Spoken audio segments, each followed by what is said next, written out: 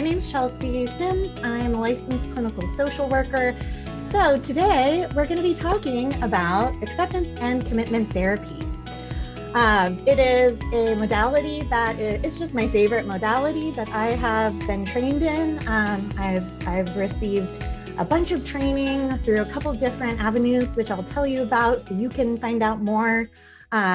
Today's training is going to be an overview. I'm going to try to really get into the spirit, the essence of ACT is how we call it. I don't know if some of you are familiar with ACT being an acronym for other things like assertive community treatment, but I think that's what that stands for. But in this space today, ACT stands for Acceptance and Commitment Therapy. To tell you a little bit about myself, I work for the Public Mental Health Partnership, PMHP.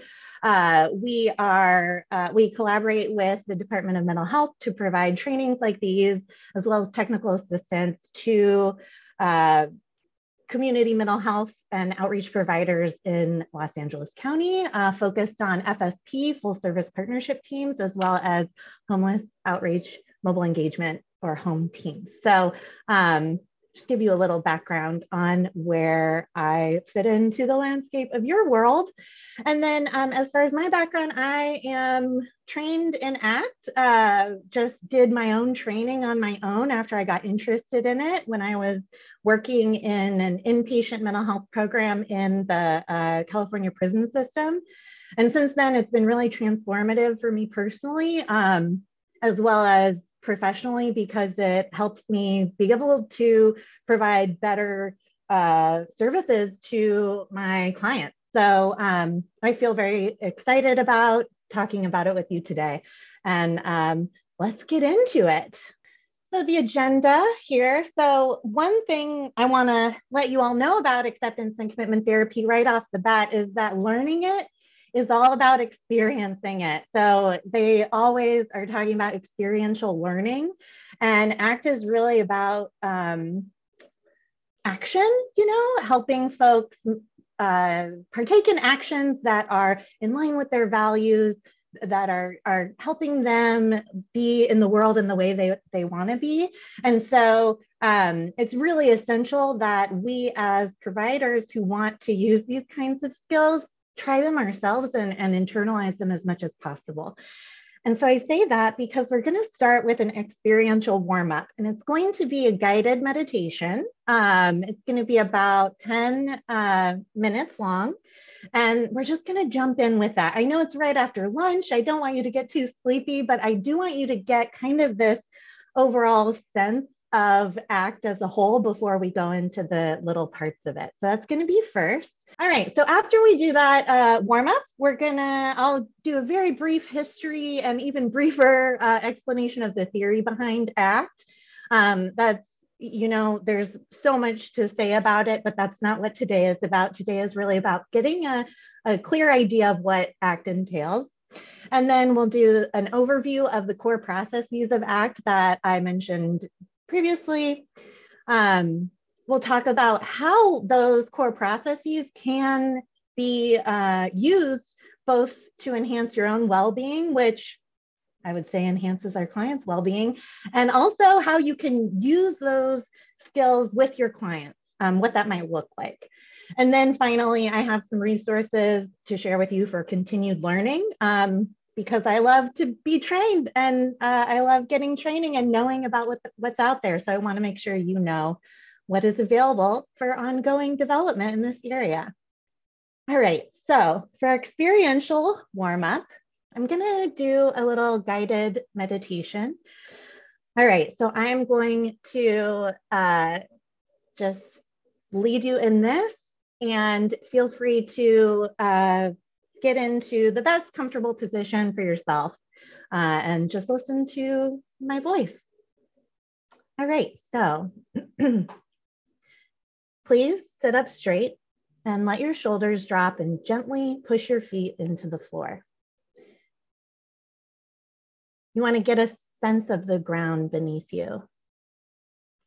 And you may have already closed your eyes, and that is totally great.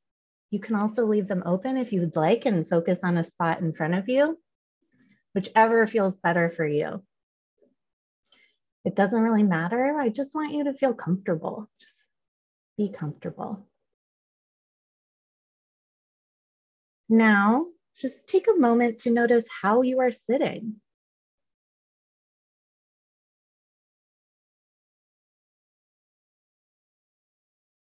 And notice how you are breathing.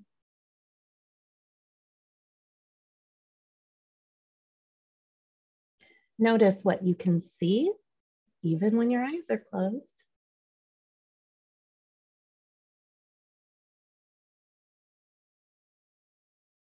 Notice what you hear.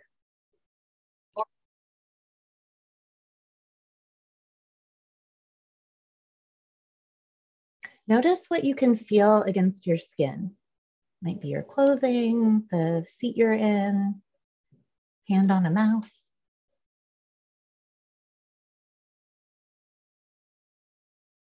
Now notice what you can taste or sense in your mouth.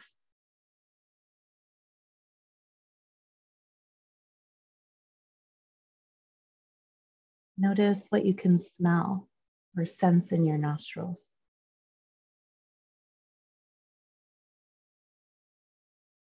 And notice what you are feeling.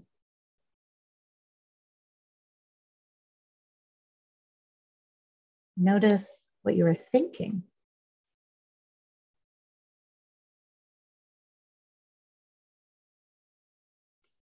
Notice what you are doing.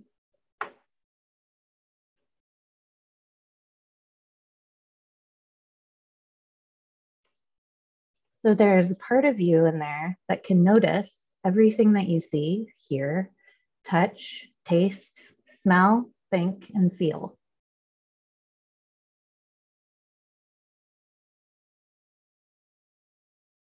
We don't have a good word for this part of you in our everyday language, so we'll call it the observing self today. You don't have to call it that. You can call it whatever you like.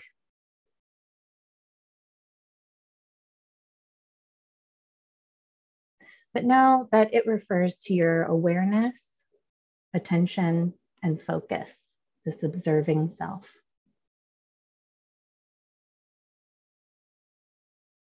Life is like a stage show, and on that stage are all your thoughts and all your feelings and everything you can see, hear, touch, taste, and smell. The observing self is that part of you that can step back and watch the stage show, focus in on any part of it, or step back and take it in all at once.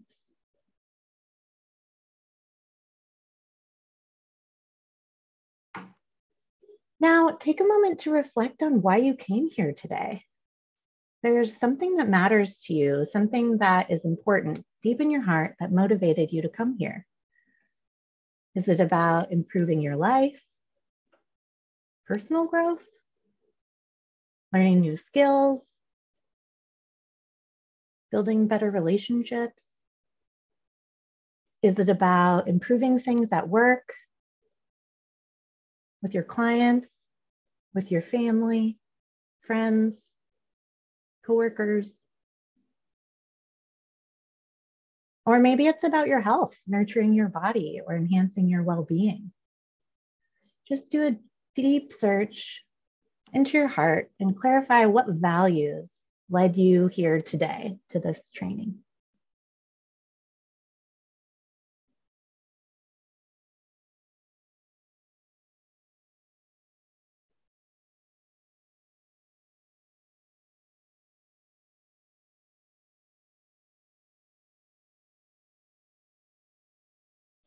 And now take a moment to reflect on how you got here today. We're talking about here in a technological way, how you got to this Zoom room here today. You didn't get here by magic. You're only here because of committed action. You had to organize the appointment. You may have had to reschedule some things. You had to invest time and effort and energy to be here. And chances are that getting here today brought up some uncomfortable thoughts and feelings for you. And yet, here you are.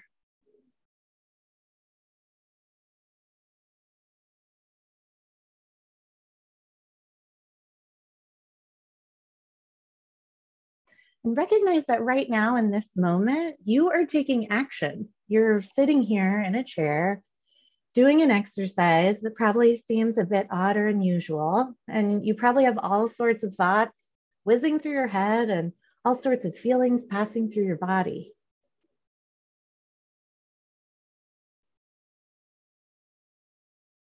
And there are all sorts of things you could be doing right now that are much more fun than this, much more urgent than this. And yet here you are, taking action to improve and enrich your life.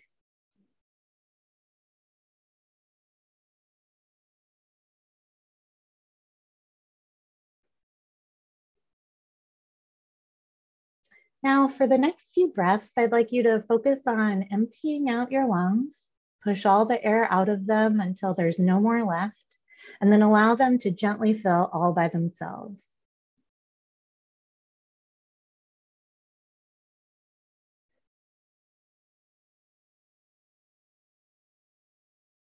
Really notice the breath. Notice it flowing in and out.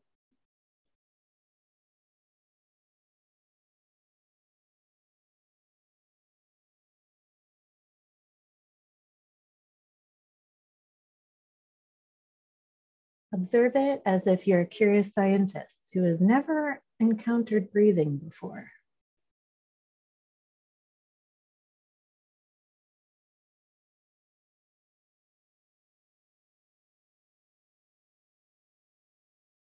Notice how once the lungs are empty, they automatically refill all by themselves.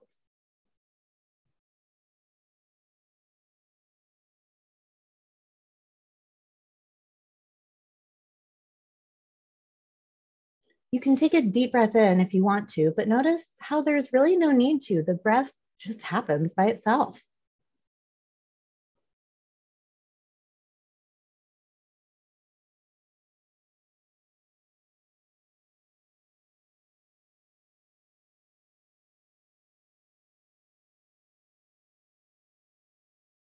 And I invite you now to undertake a challenge. For the next couple minutes, keep your attention on your breath, observing it as it flows in and out.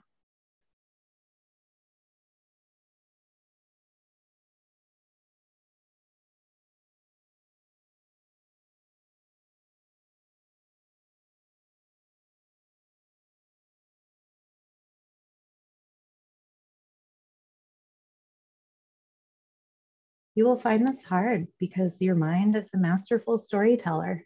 It'll tell you all sorts of interesting stories to grab your attention and pull you away from what you're doing.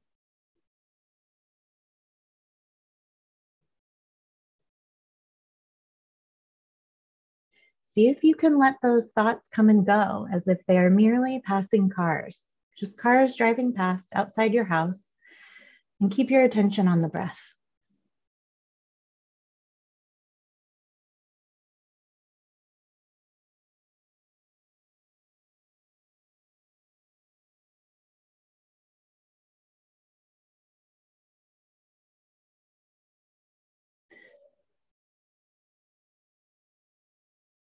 Notice your breath flowing in and out.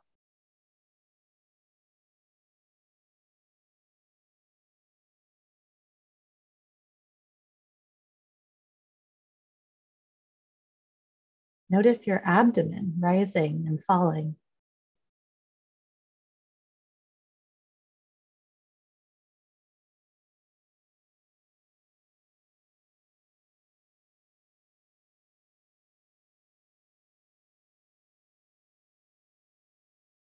Notice the rise and fall of your chest.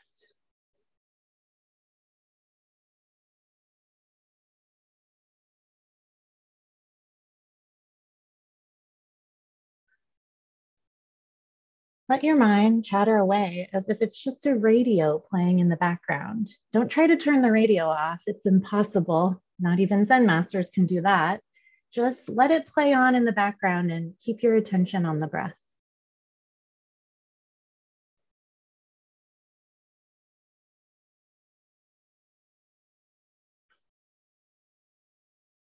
From time to time, your mind will succeed in distracting you. It will hook you with a good story and you'll lose track of your breathing.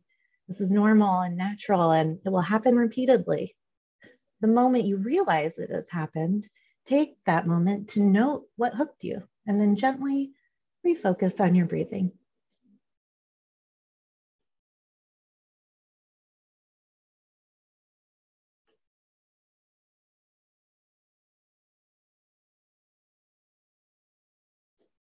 Again and again and again, you'll drift off into your thoughts. It's normal and natural. Happens to everyone. As soon as you realize it, gently acknowledge and refocus on your breath.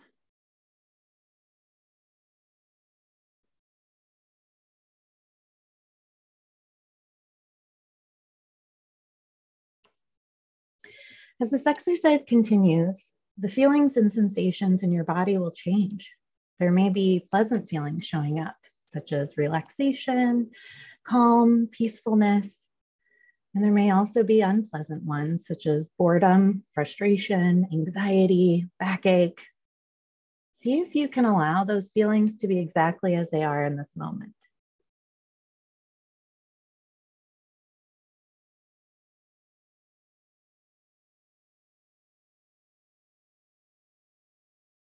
Don't try to control your feelings. Just let them be as they are, regardless of whether they are pleasant or unpleasant. And keep your attention on your breathing. Just return to the breath.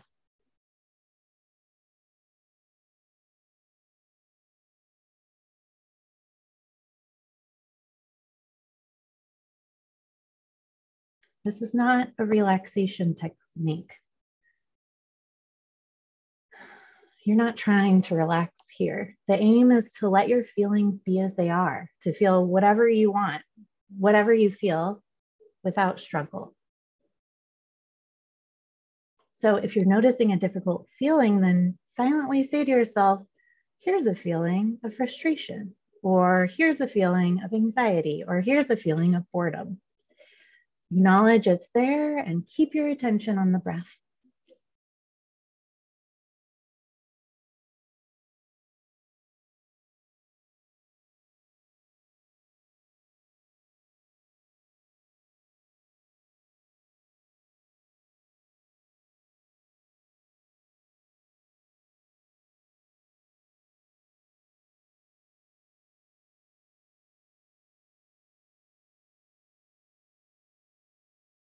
So life is like a stage show or a play. And on that stage are all your thoughts and all your feelings and everything that you can see, hear, touch, taste, and smell. In this exercise, you dim the lights on the stage and you focus the spotlight on your breathing. And now it's time to bring up the rest of the lights. This breathing is happening inside a body. So now bring up the lights on your body. Sit up in your chair. Notice your arms and legs, your head, your neck, your chest and abdomen. And your body is inside a room. So now bring up the lights, or a car, I don't know, but bring up the lights on the room around you and look around. Notice what you can see and hear and smell and taste and touch.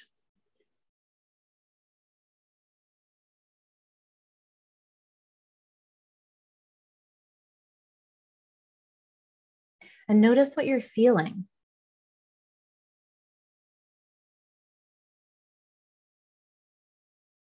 Notice what you're thinking. So there's a part of you in there that can notice everything. Whatever you see, hear, touch, taste, smell, think, feel, or do in any moment. Thank you. That concludes our warm-up. So would just love to hear any reactions. What did you think of that exercise? And folks are totally fine to put it in the chat, or you can raise your hand and unmute. Relax, nice.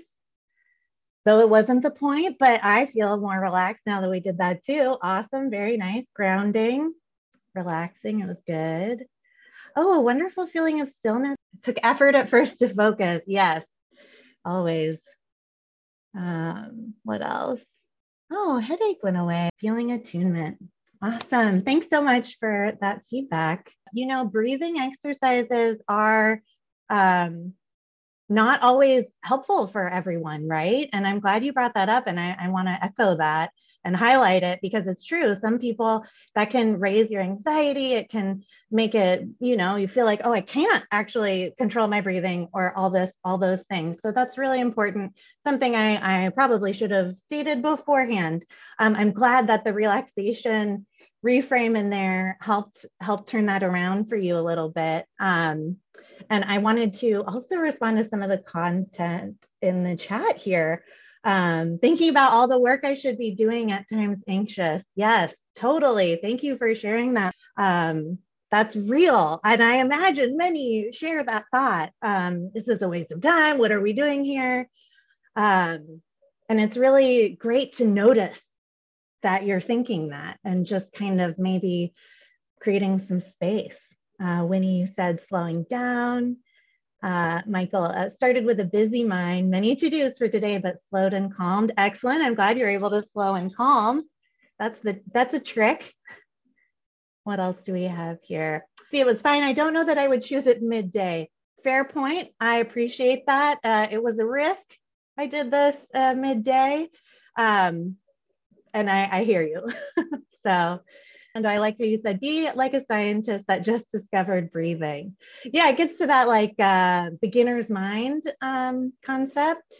And deep breathing is not always easy. That is very true.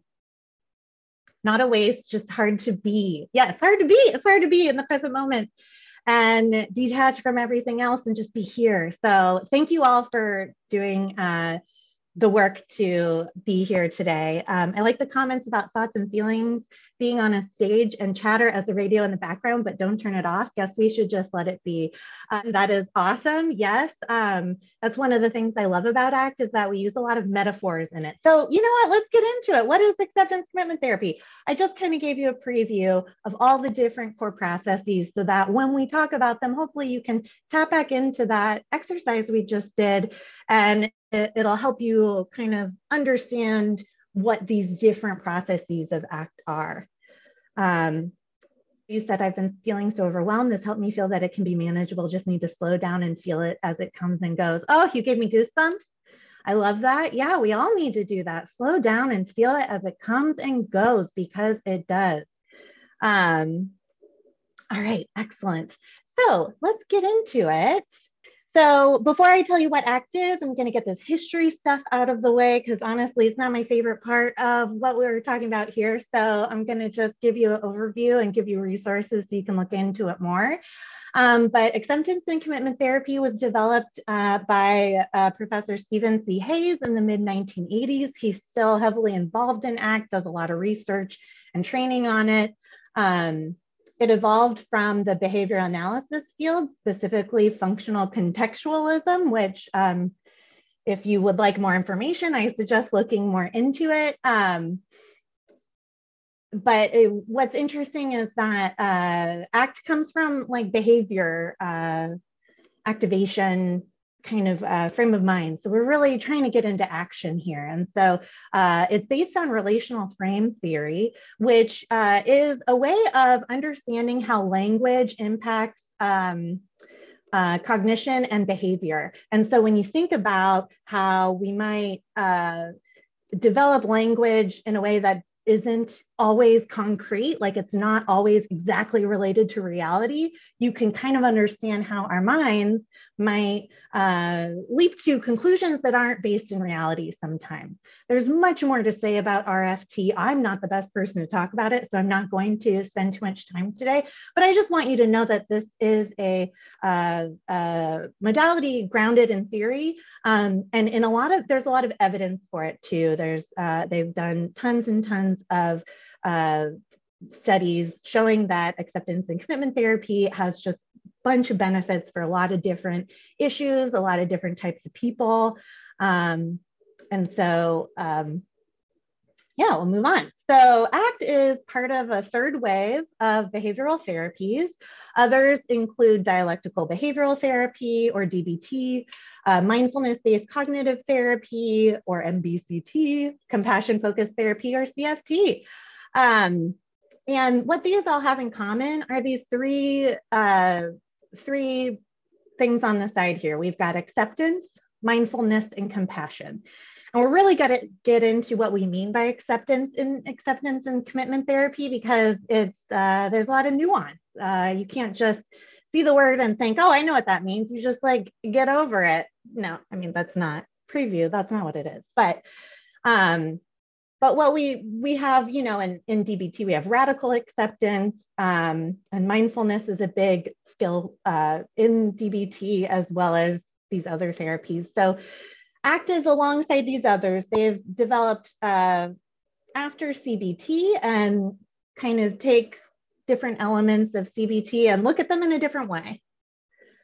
And there's much more to say about that, but I want to get into the meat of what ACT is. How does ACT compare to CBT and DBT? This is how I think about it. So when my cheat sheet way, because that's how my brain works, of recalling easily what CBT is, cognitive behavioral therapy, I think of a handout that I used to use that was called Catch It, Check It, Change It. I don't know if any of you have used those worksheets or led groups using that kind of language. If not, I'll just give you a little explanation. Basically, in CBT, you want to catch an unwanted thought or feeling. You want to check it to see if it's accurate or true, or if it's missing anything. You know, there's a lot of investigating the thought and then maybe trying to adjust the thought so that it's more reality-based, less, change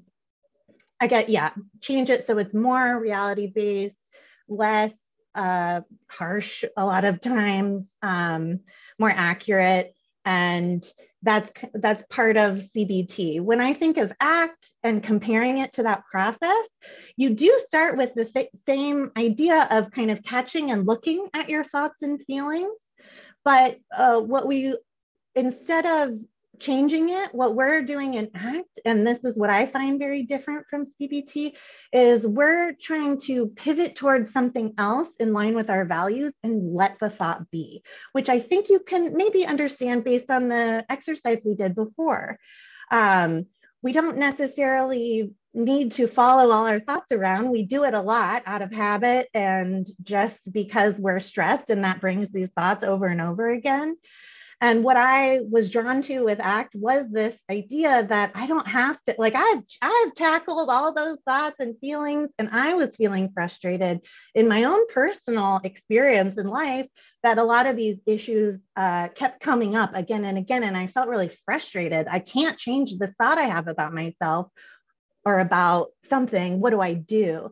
And ACT to me gave me another opportunity that you can have these thoughts, and instead of helping them to grow, or instead of trying to kill them, you can instead just let them be like the background radio, and instead refocus your attention on what matters most to you.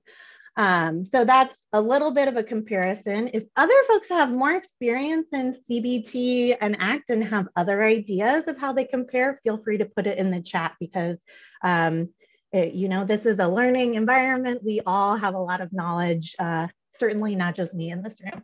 Okay. Dialectical behavioral therapy. We have some trainings on this through PMHP, really great with Maggie Mullen. I learned a lot from her in that training. It's another of the third wave behavioral therapies that I mentioned before. It was designed by Marsha Linehan, who has borderline personality disorder. She designed this for people with borderline personality disorder. The focus can be on coping with emotional dysregulation. Like that seems like one of the priorities to me from a novice at DBT. Whereas in ACT, where the focus is a little different. It's not, we're not targeting emotional dysregulation to treat, which I think is more where DBT leans. In ACT, we are just trying to increase our acceptance of these feelings and change our actions afterwards. So they're related, they could probably both be used with the same client in different scenarios. But one thing to say about DBT is that it is only considered like a true DBT if it is in a big group where there are group sessions and individual sessions, and there are a lot of requirements to have a true DBT program. So that is different from ACT as well. And then acceptance comes up. We have radical acceptance in DBT, which is a wonderful concept. It has a slightly different nuance than acceptance in ACT, but they are similar, very similar, and can build on each other, I think. I love that. Symptom reduction, traditional CBT versus changing our relationship to symptoms. That's great. Awesome. Okay, so what is ACT? So I mentioned this before. ACT is a behavioral therapy. The focus is on action.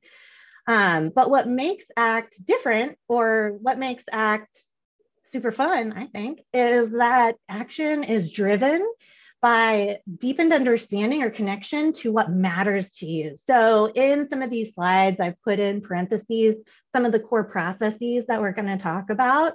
So the action, I should have put it here as committed action, and ACT is what it's called. But in order to be that, action is driven by your values. So how do we activate behaviors that get you to be the kind of person you want to be, that play into what you stand for in life, who you want to be remembered, what you want to be remembered as when you're gone, or how you want to treat yourself, others, or the world. These are all questions that can get at values. And the reason values are so important is because when we're acting in line with our values, it's just better for us emotionally, and puts us more in line to achieve goals. In addition to values, action is also fueled by, so action is driven by values, but fueled by mindfulness. And they call it contact with the present moment in ACT. And this is conscious, intentional action. So not, your mind's not on cruise control. That's not the right, what do we usually say? Something else. But, you're intentional, you're conscious, you're aware, and you're open to your experience. And the goal of ACT is mindful, values-driven action, which is called psychological flexibility. Autopilot, thank you. Oh my goodness, it just, cruise control works, I guess. Thank you. So psychological flexibility sounds great. First, I'm going to talk about what being psychologically inflexible might look like. And I think we can all relate to these at some times in our lives.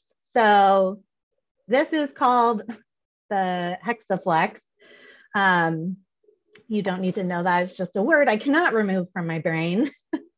And this is like the anti-hexaflex, because these are the things we are trying to shift.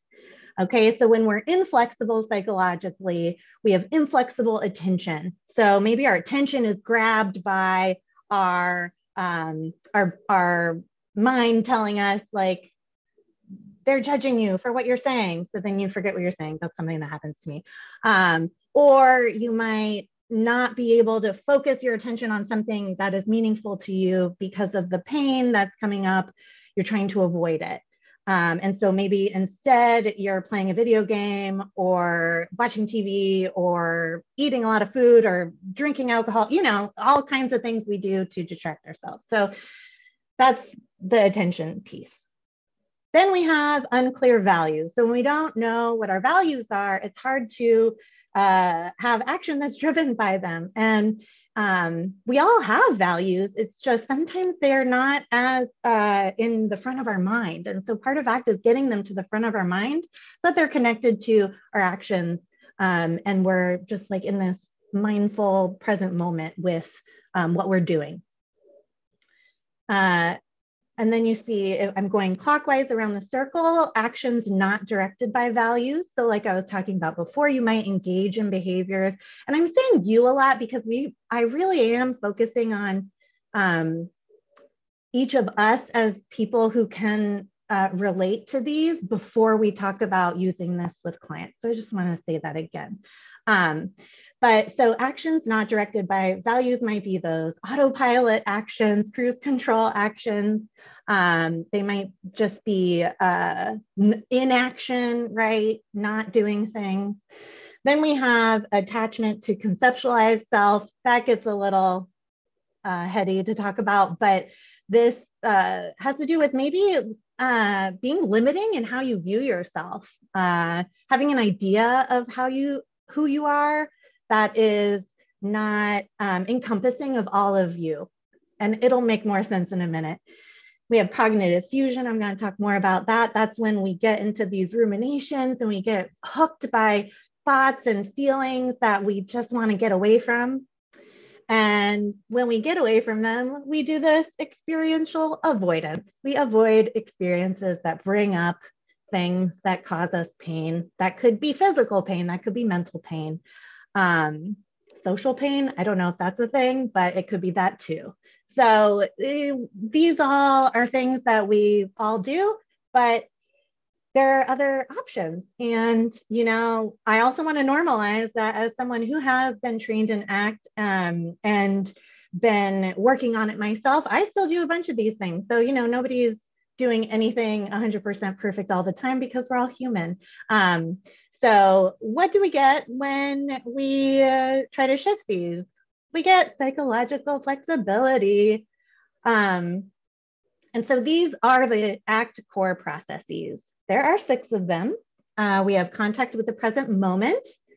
That was contrasted with our inflexible attention before. We've got values, contrasted with not really knowing or unclear values. We've got committed action, which means we're thinking about our values when we're engaging in behaviors and really using those values to steer the ship.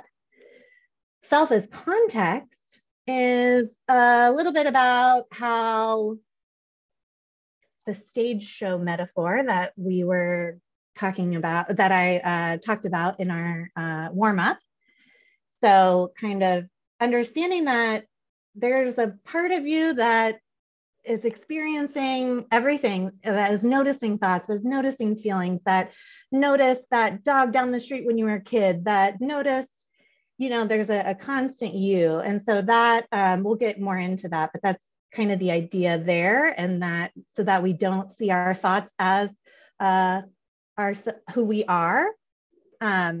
Diffusion is a way to unhook from those thoughts where you are getting caught up in thoughts and feelings that you want to get rid of really badly. And then acceptance. And acceptance is, what was the contrasting one? Experiential avoidance. Yes, I always have to remind myself because I get acceptance and mindfulness. Sometimes I get them confused because they all layer with each other. But acceptance is kind of what a lot of you were expressing in the chat, like being able to get through that warm up despite having those thoughts of worrying about what else you need to be doing at work, or worrying about, you know, that, oh, I should be relaxed, or whatever, all of those things, those being able to commit and stay in that process despite those uncomfortable, sometimes painful feelings, that's acceptance. You're instead of turning away from that pain, you're turning towards, you're in it, and you're no longer avoiding. And so that's a very short overview, and then I'll get into some more details. All right, so acceptance, open up. There are little catchphrases for each one that I've put on the slide that help, that other people have used. I didn't come up with them. They're used in many different ACT resources, but it helps me really hone in on what these core processes are. And let me just say, you don't have to understand, like the point of today is not to be able to recite all these off, you know, later, just kind of getting a sense of what these components are. So that in the future, if you would like additional training on this, you know what to expect. So acceptance, open up. So instead of fighting, resisting, or running from unwanted private experiences, we try to open be open to and make space for all of them. And so here's a list of these unwanted private experiences, kind of funny language that they use in ACT. But it's kind of a good umbrella term if you look at all those things that could be happening. We've got thoughts, feelings, emotions, memories, urges, images, impulses, sensations. So many things go on inside our, in these private experiences in our inner worlds. And so acceptance is about opening up, allowing these to be there, and instead of trying to fight them like I was talking about before. And so I have in this cloud image here, it says ACT metaphors. And I have it a few times throughout the slides, because one thing that's really helpful to me in ACT, and maybe it's because of how my brain works, I'm not sure, but is metaphors are used a lot. And so you can use it to learn more about what is happening. Imagine, I'm gonna just present to you this metaphor. Imagine you are in a tug of war with a giant monster over a pit that goes down to infinity with alligators at the bottom. You know, not good. You don't want to go in the pit. You're in a tug of war on each side of the pit. And every time you pull, the monster pulls harder and kind of pulls you closer to the pit, but you just keep pulling and pulling and pulling. And you're getting closer and it's not working. And the monster seems to be getting stronger and angrier and bigger and more menacing. What do you do if you don't keep pulling on the rope? And I want to hear from you. What do you think you should do? And if you've done an ACT training, you probably know. Let go of the rope, let go. Yes, exactly. And to me, that imagery is really helpful in understanding, right? If you let go, he can't pull you anymore. He can't boss you around. He can't, you know, take you into the doom pit.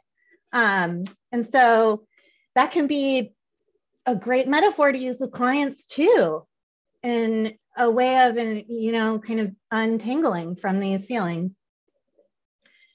So of course, in the tug of war, the monster are the unwanted private experiences, thoughts, feelings, emotions, all those things. And then the other metaphor that I think really makes sense to me in thinking about acceptance is quicksand. So I'm not sure how many people know about quicksand. I feel like we all know too much about quicksand, even though it's not like that big of a threat to most of us, but that's an aside. The thing about quicksand is if you get stuck in it, what happens? How do you get out? Are you supposed to like just swim? Or, oh, the more you fight it, the more you sink. Do nothing. Still. Be still. Yes, exactly.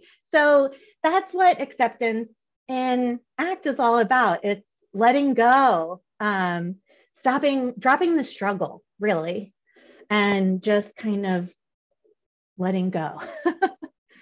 So something with relaxing. Exactly. Yeah, I definitely would not. I would totally just sink. But maybe after talking about it here, I'll be more prepared for my eventual quicksand interaction. Anyway, okay, let's go forward.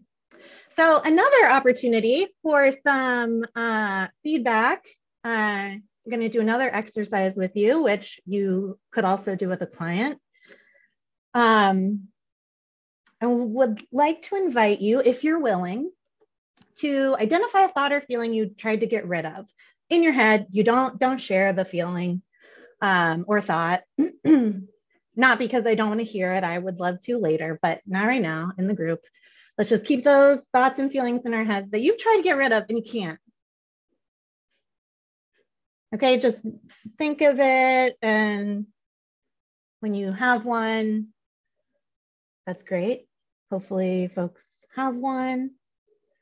I'm going to ask you to do something, and this is going to be in the chat if you feel comfortable.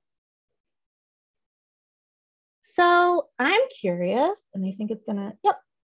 What have you tried to do to get rid of it? And it's helpful to think in these 4 categories, if you'd like: distraction, opting out, thinking, substance use, self-harm, and other strategies. So I would love to hear. So maybe I can give, distraction. So if we can talk about the specifics, so what kinds of distraction do you all engage in? Lots and lots of thinking and dessert. I love that. Justifying music. Okay, so music, that's a great example. You might just kind of get into the music and either play music, listen to music. Sorry, I lost control of the chat. Where is it? Working more than I should. Oh, yeah. What's that? What do we think that is? Is that a distraction? Yeah. Saying mantras to get my mind off it? Certainly. I mean, these are not all going to be bad things at all. Distraction, our thoughts can be very powerful, and sometimes we need to get creative in ways to get distracted. Totally. Distractions, all of these things can serve us at different times. Self-talk, exercise, talking it out with someone and then getting fresh air, going for a walk, engage in behavior, exercise, meditation, avoiding, trying to focus on what I have control over. Ooh, you're getting kind of acty there. I like it. Mind reading. Oh, mind reading. You gotta help me figure out how to do that because I've been trying so hard. And for some reason, I'm not always right. I don't understand. Jose, running. Yeah, taking walks. A lot of physical, disassociating with Buffy the Vampire Slayer or King of the Hill. Oh, yeah, hiking. Great. Okay, engaging in art. Awesome. Okay. These are great. So we've got some positive things, right? We've got like music and art and creativity, and hiking and then we have maybe overworking. I can't remember if you said it felt like it was overworking. I don't want to. I can't find it in the chat now, but overeating. Yeah, there can be things, say it's Friday night, you might have a couple cocktails because you had a stressful week and you don't want to think about it, right? I mean, we might all engage in some of these at different times. Okay, next question. How has that worked? And let me know in the chat, how has it worked to do those things? Temporary fix, hit and miss. Oh, 2 temporary fixes, but the feelings come back. It hasn't worked. Okay, nope. It works for a moment, but thoughts come back. Yeah, it's something we talk about with clients a lot, right? Like our short-term strategies are not always going to be beneficial in the long run. And unfortunately, we develop a lot of short-term strategies, especially when we're experiencing trauma or other issues. Okay, so some days I get angry all over again and other days I accept it. Yeah, it's not inconsistency, right? Not well because ended up self-blaming. Side effects. Oh, side effects. Yeah, depending on what you're doing here, there could be some unforeseen consequences, right? Only works if I can replace the thought, which is not short term. Some days I get superficial fix. Thanks. Awesome. Okay, great. So, kind of doesn't always work. It might work in the moment. Can be really good for like crisis stuff, What does it cost you to do some of these things? Are there any costs associated with any of these methods that you've used to try to get rid of the nasty thought or feeling? Have there been consequences? Love handles. I embrace all body shapes. That sounds weird. I did not mean it in a weird way. My time and energy, cost. That's a cost. That's a big one. Overspending, feeling burnt out, causing me grief. Other times it brings me peace. Yeah, okay, that's totally fair, right?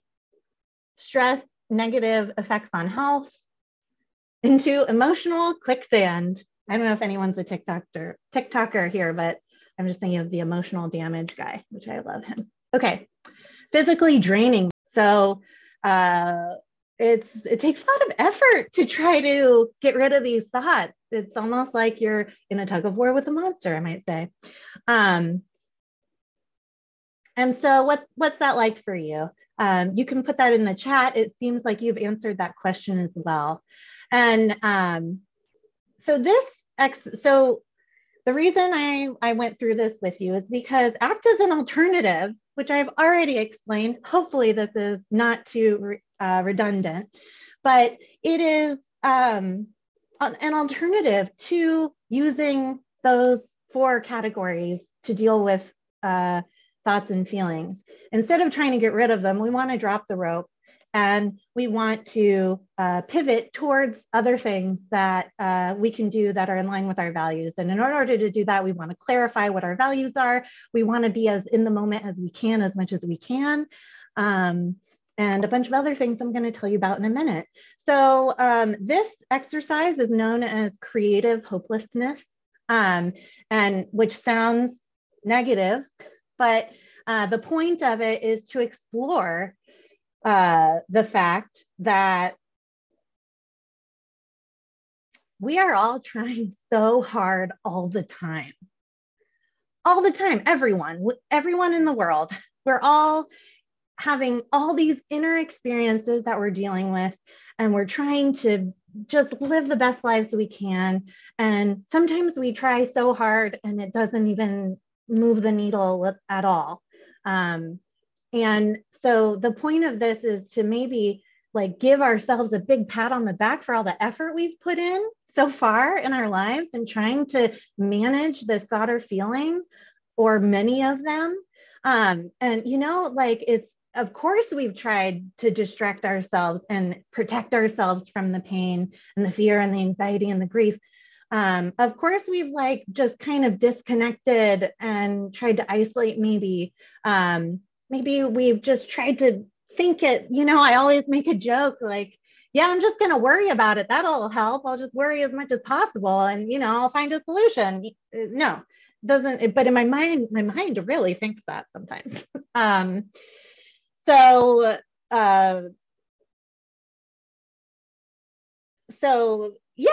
creative hopelessness is just an activity you can do with a client if you are doing therapy with them, or they're kind of like not buying into wanting, like they're not really buying into wanting to move forward, like you're feeling a little stuck with your client. This can be an exercise you use where you ask what they've tried to do, you ask how it worked, what the costs were, what it was like for you. And I didn't put this on the slide, but you really validate all that effort because this person has put in so much work here. And that is really important. And we don't want to make anyone feel like any of this was has any shame attached to it. We want to normalize these things, which hopefully I modeled doing this exercise. And so this is a way to help folks think, okay, what's the alternative then? What can I do then? I am going to have us look at another ACT metaphor, this time presented by a different person, not me. It's Russ Harris. He wrote one of the books that I am quite fond of, ACT Made Simple. It's in the references on this PowerPoint. It's in the references to the PowerPoint. I really like that book. Anyway, here we go. All right, so this is a metaphor called Monsters on a Boat. It is another ACT metaphor that is used for acceptance. And so check it out. Have you ever felt lost, adrift, not really going anywhere in your life, weighed down by difficult thoughts, feelings, and emotions, struggling with depressing thoughts about not being good enough, anxious thoughts about all the things that are going to go wrong in the future, regrets, worries, painful emotions like sadness, anger, guilt, shame? Have you ever felt that way? It's a bit like this. It's a bit like all those painful thoughts and feelings are monsters. The depression monster, the anxiety monster, the anger monster. And you are adrift out at sea in a boat. And the monsters are beneath the deck. And they've made a deal with you. They've made a deal that as long as you keep the boat drifting aimlessly out at sea, not going anywhere, they'll stay beneath the deck of the boat so you don't have to see them. But the problem is, you're missing out on life. You want to head towards the shore. There's all these adventures there, all these things you want to do, all these important life goals. And so you put your hands on the tiller and you start heading towards the shore, pursuing your values towards important life goals. And the moment you do that, these monsters come rushing up from beneath the deck. Your anger, your anxiety, your sadness, your not good enough stories, all of those thoughts about how you've screwed up and how hopeless your life is and so forth. And they gather around you and they start screaming and shouting at you, which is terrifying. So what are you supposed to do? Now, if you put your hands on the tiller and head back out to sea, the monsters will disappear beneath the boat again. So there'll be a sense of relief. But now you're drifting aimlessly out at sea. You're missing out on life. So what do you need to do? What you need to do is put your hands on the tiller and keep heading towards the shore. The monsters will roar and bellow and shout and scream, but they have no power to physically harm you.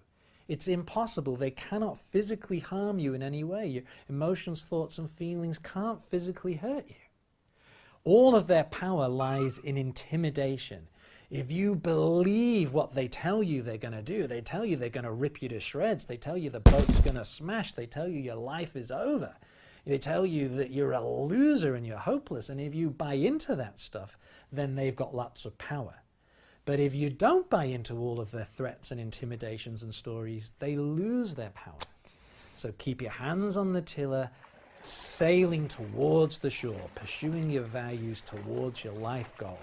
And you let all of those difficult thoughts, feelings, and emotions gather around you doing their monster stuff. And interesting things start to happen. You start to get a look at these thoughts and feelings in broad daylight.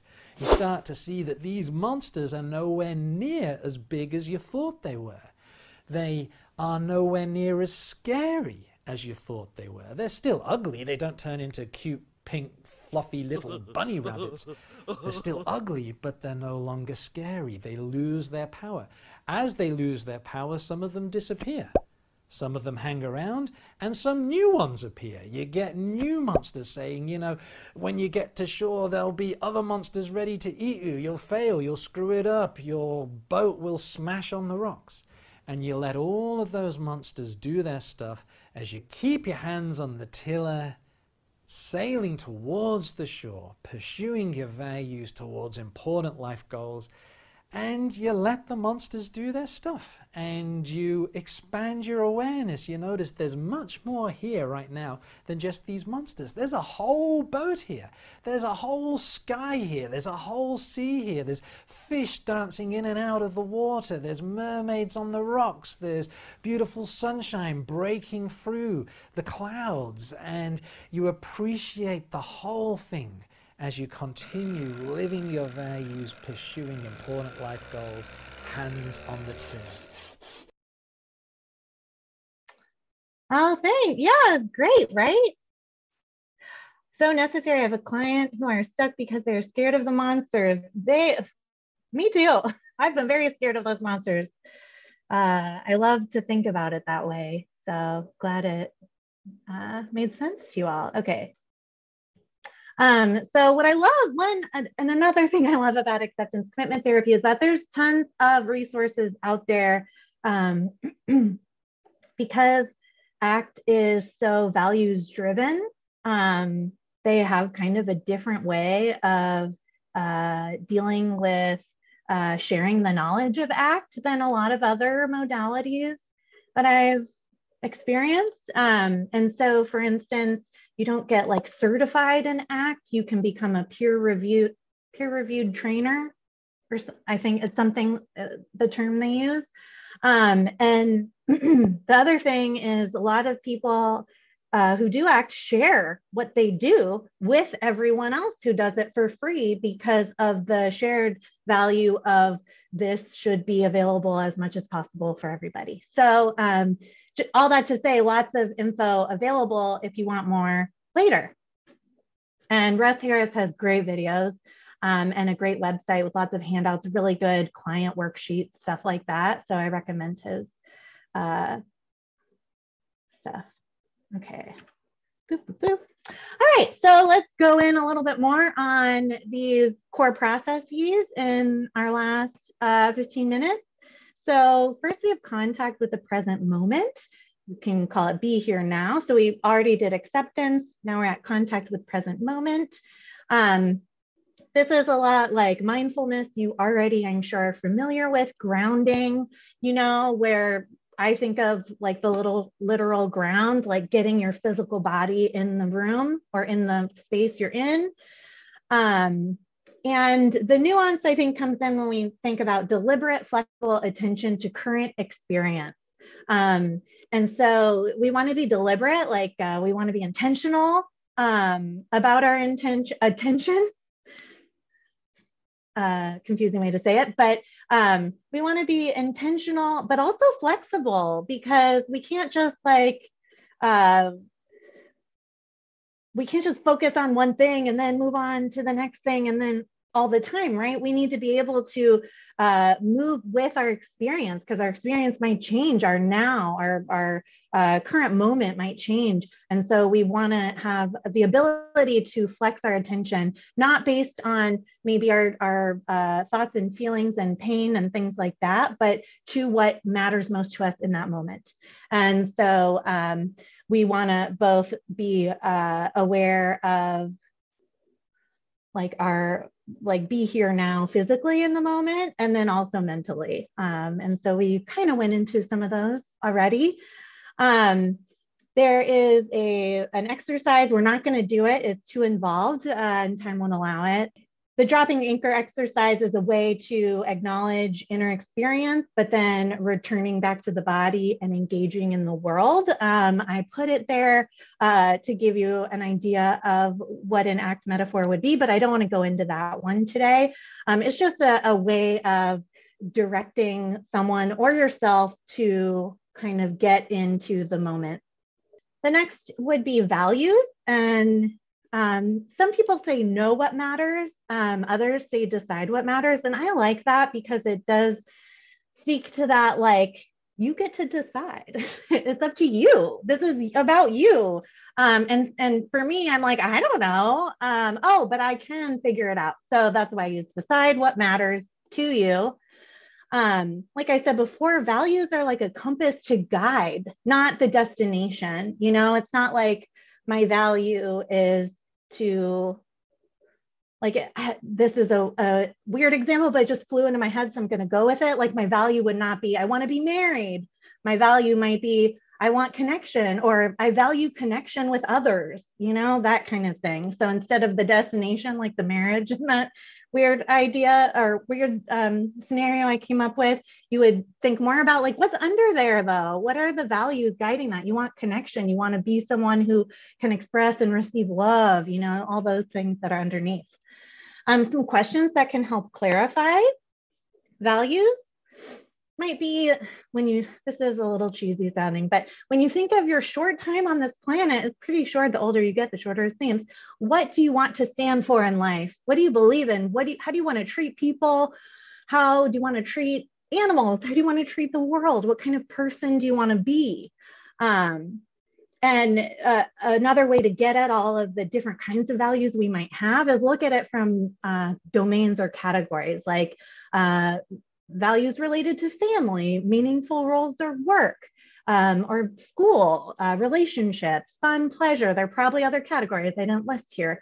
But really honing in and figuring out what your inner compass is, like what is it that is guiding you in your life, can be just really help with the momentum of engaging in behaviors that you want to use to get to where you want to go.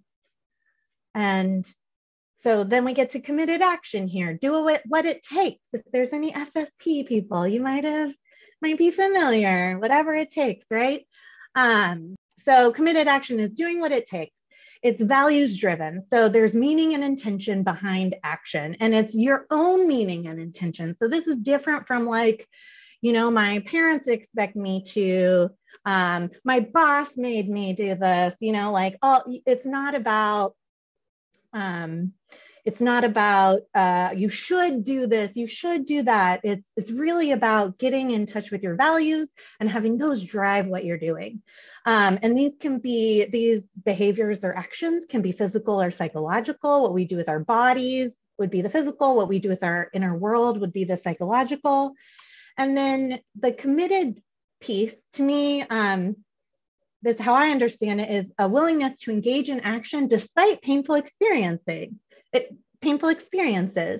So you're committed, kind of like in our warm-up, you're still here, even if it was uncomfortable and brought up painful feelings, you're still here. And so you were willing to engage in the action despite uncomfortable, painful experiences. And so I put here understanding that diffusion helps us cope with the pain. And so I believe diffusion is coming up next. So we'll talk more about that in a second. So committed action can include goal setting, action planning, skills training, problem solving. When you're working with clients, this is like the objective, right? What you want your clients to be able to do. And I'll link it to that more in a second.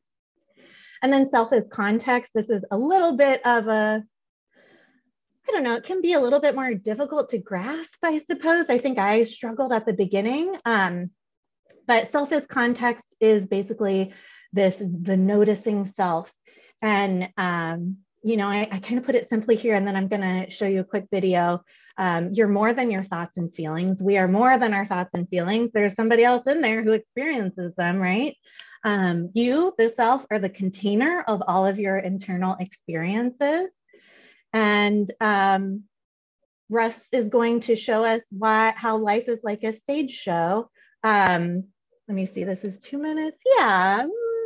Okay, I'm going to give you the link for this one because we already did some of that before. It's pretty much the stage show metaphor from the warm-up, but condensed and just focused on that metaphor. Okay, so diffusion is a skill. One of the other core processes that is about getting unhooked from your unwanted private experiences, feelings, sensations, urges, all those things. And so diffusion, it's a weird word. It'll have a red squiggly line underneath it if you type it. Like, it's not, they made it up, I believe. But what it seeks to do is defuse the cognitive fusion. So cognitive fusion is a concept where it occurs when we allow our inner private experiences to dictate our actions. So, I'm nervous that nobody likes me, so I'm not going to go to the party because they don't like me. That might be me just letting my mind be the boss, letting my worry be the boss of me at the time. And that's, this might be like, I don't go to the party, even though I know if I went, like, it would probably be good because then I could maybe make some friends, but I don't know. You still don't do it. And it can look like repeating ineffective behavior. So if any of you have had a habit or I don't know if we want to call it a habit, but you've engaged in behaviors routinely that aren't good for you, this is what we're doing. We're kind of maybe not thinking, we're too hooked into the negative, painful experience, and it's overshadowing everything else. And so diffusion is treating our thoughts just as thoughts. And as it says here, I said unhooking. So you kind of get hooked in and then you want to unhook.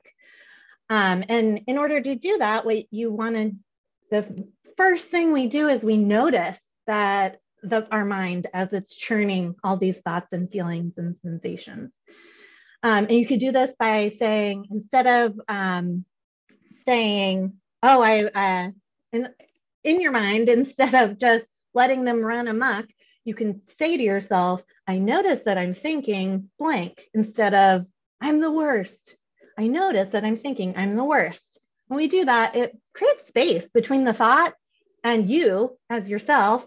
And there's more to work with there than just kind of getting embedded in that feeling that I'm the worst, or whatever your thought or your client's thought or whomever's thought might be. Another technique for unhooking or defusing would be on the right side here, I have in quotes, if you had to describe what that looks like.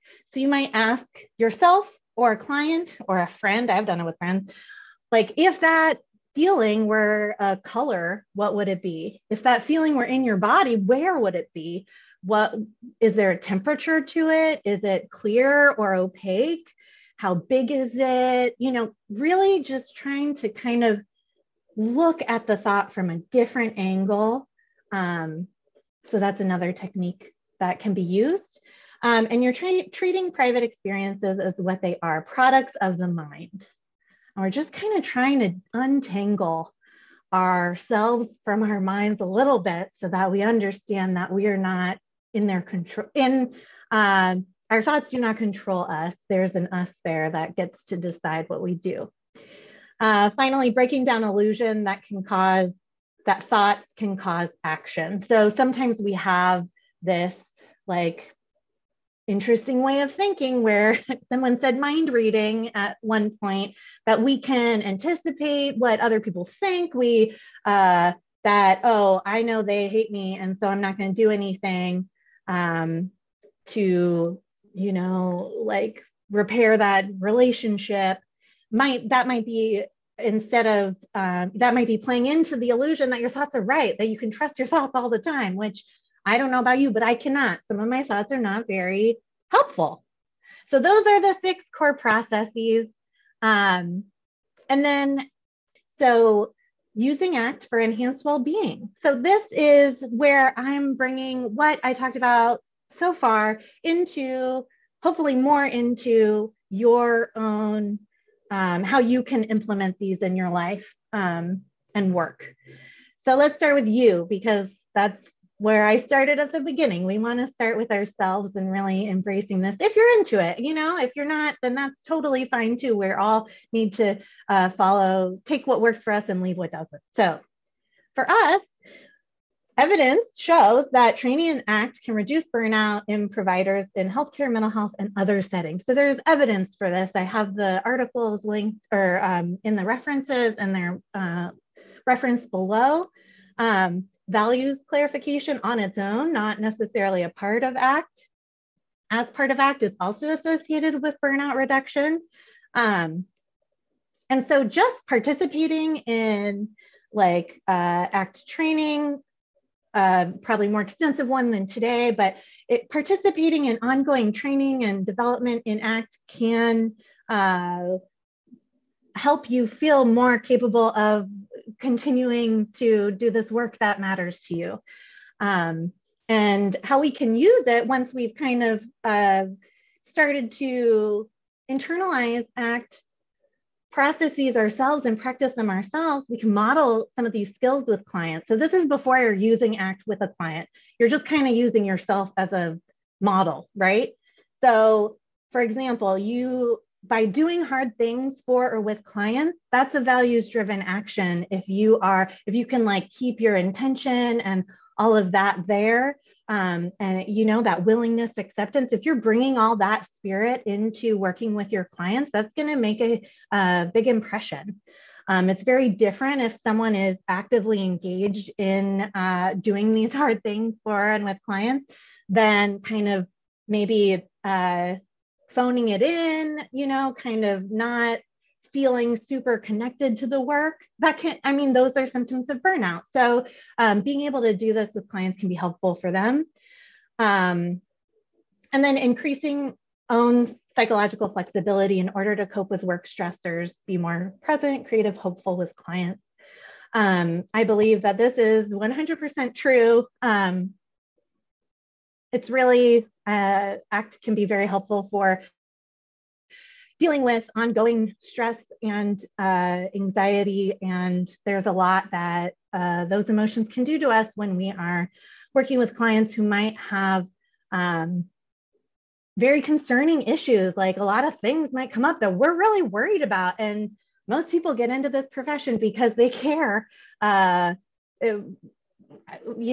different ways, of course. But when we care so much for people, it's heavy and it's hard. And so being able to get into the values can help protect us against kind of going back into autopilot when the pain of the experience of providing these services can be really difficult to manage. And then I had rainbow versus roadblock. That's just a fun little way to think about our clients. Do you see your client as a rainbow or roadblock? When we're in burnout, we might see them as roadblocks, kind of getting in our way to getting work done for them. But what we want to strive for is seeing our clients as rainbows, where you can just kind of be in awe and be curious and be just like excited, like I don't know what other words for rainbow I want to use right now, but there you go. Hopefully it made sense. And then you're asking, does ACT use worksheets? You can. There are plenty of worksheets available. Russ Harris's website in particular, he has a lot on values clarification. There's one on those, like that's where I got the DOTS acronym from. So yeah, they're really helpful. Okay, now with your client, so mindfulness grounding, contact with present moment exercises can be helpful depending on what's going on. Diffusion techniques, here are a couple other ones I just threw in there. And in goal setting, you can use reflective listening to get at what values are important to clients. So I try to think of this like, you have to do your paperwork with clients and what do we want to figure out? Well, the values aren't going to be the goal, but they're the compass, which I've said 5 million times today. But I think it's helpful to think about it as connected to the action, and then the action is kind of like the objective in your treatment plan. So embed client values in developing client objectives. Objectives are like committed action, what client does to progress towards goal. All right. Here's some resources for continued learning. Thank you so much. I want to point out that I love all of these books. The second one was a little dense for me. So I started with ACT Made Simple and it made it better. If anyone else might want that. Treating Psychosis is really great because it includes ACT methods and other third wave behavioral therapy methods and has a lot of great skills for working with psychosis. And then The Happiness Trap is really like a self-help book from Russ Harris, and I really liked it. I think it could be a great intro to ACT if you are, if you're more curious and kind of want to start with like that level. I don't always feel good jumping right into the like training manual. So to me, it made sense to do it that way. And then for training, I've gotten my training primarily from Praxis. I just listed some of the trainings that I've done. Is there an Act 3? I think there is. I've done Act 1, Act 2, and the boot camp. And then they have some other ACT for specific issues. And currently they have some online courses. So I'm currently doing an ACT immersion course, which is online, which is really cool. It's Stephen Hayes. So, and then ACBS is a great resource. If you do go to one of their trainings, you can get free membership for a year. But they have tons of resources to use, worksheets, group curricula, training guides. Like it's just a free for all. And I always want people to know. So, I mean, but you have to join and pay a membership. So I guess it's not free, but it can be if you go to a training paid by your office.